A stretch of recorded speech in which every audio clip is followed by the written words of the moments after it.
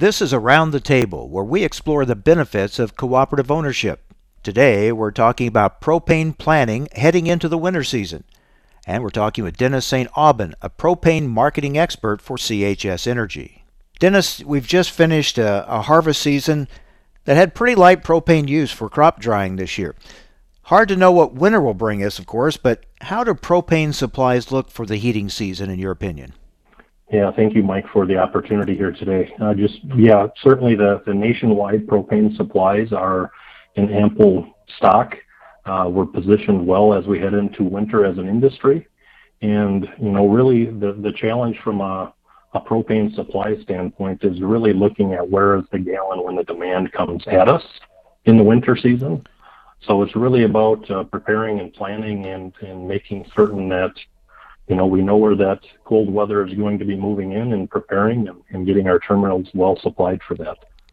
So just really looking for our end users to be working closely with, with their suppliers to make certain that they're aligned with what their needs are going to be.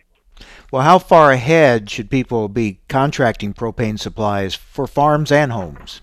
Yeah, that's a good question, and one I guess I would really defer for them to work closely with their local propane marketer to identify what propane programs they do have available. But traditionally, we see a lot of those programs offered in the spring or summertime, and programs such as budget or prepay, or maybe there's a deposit type program that they may offer. But traditionally, it's been a spring, summertime type of an offer. But again, work with that local supplier.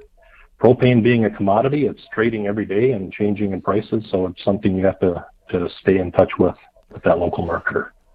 What can propane customers do right now to help them get ahead of winter weather issues?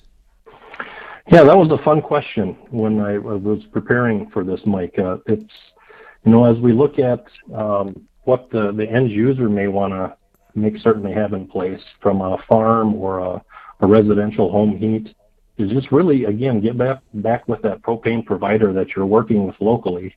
Make certain that you're on the same page with what they may have for an autofill program so that the deliveries take place automatically based on a computerized system the marketer may have.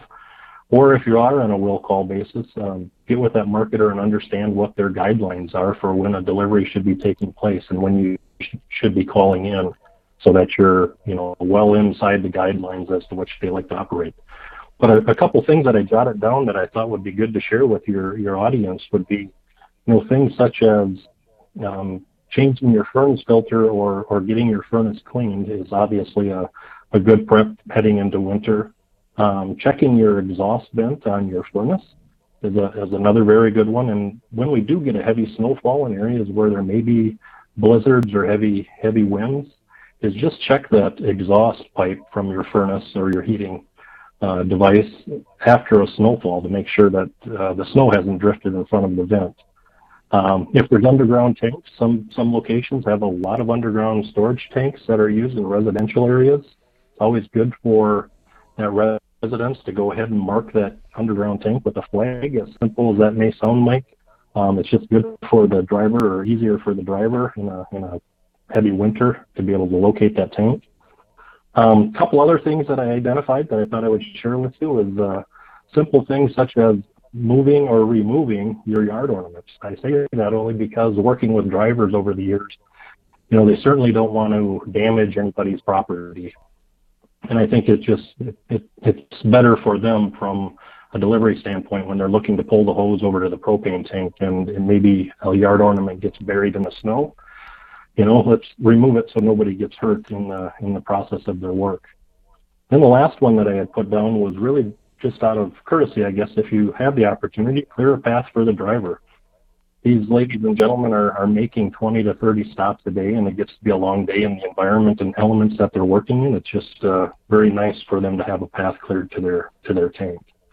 And one last thing, Mike, that I was going to share just around cylinders is it's good practice to make certain as we head into a fall and we're putting things away for the wintertime, to move your cylinders, your propane cylinders that maybe you have on your grill or your outside heater or your patio, is make certain the tank is shut off, but also put it outside, store it outside so that there's not a opportunity for that tank to leak inside the the enclosed building. Good tips from Dennis St. Aubin, a propane marketing expert for CHS Energy. Thanks for joining us around the table. Learn more about the benefits of co-op ownership from CHS at cooperativeownership.com.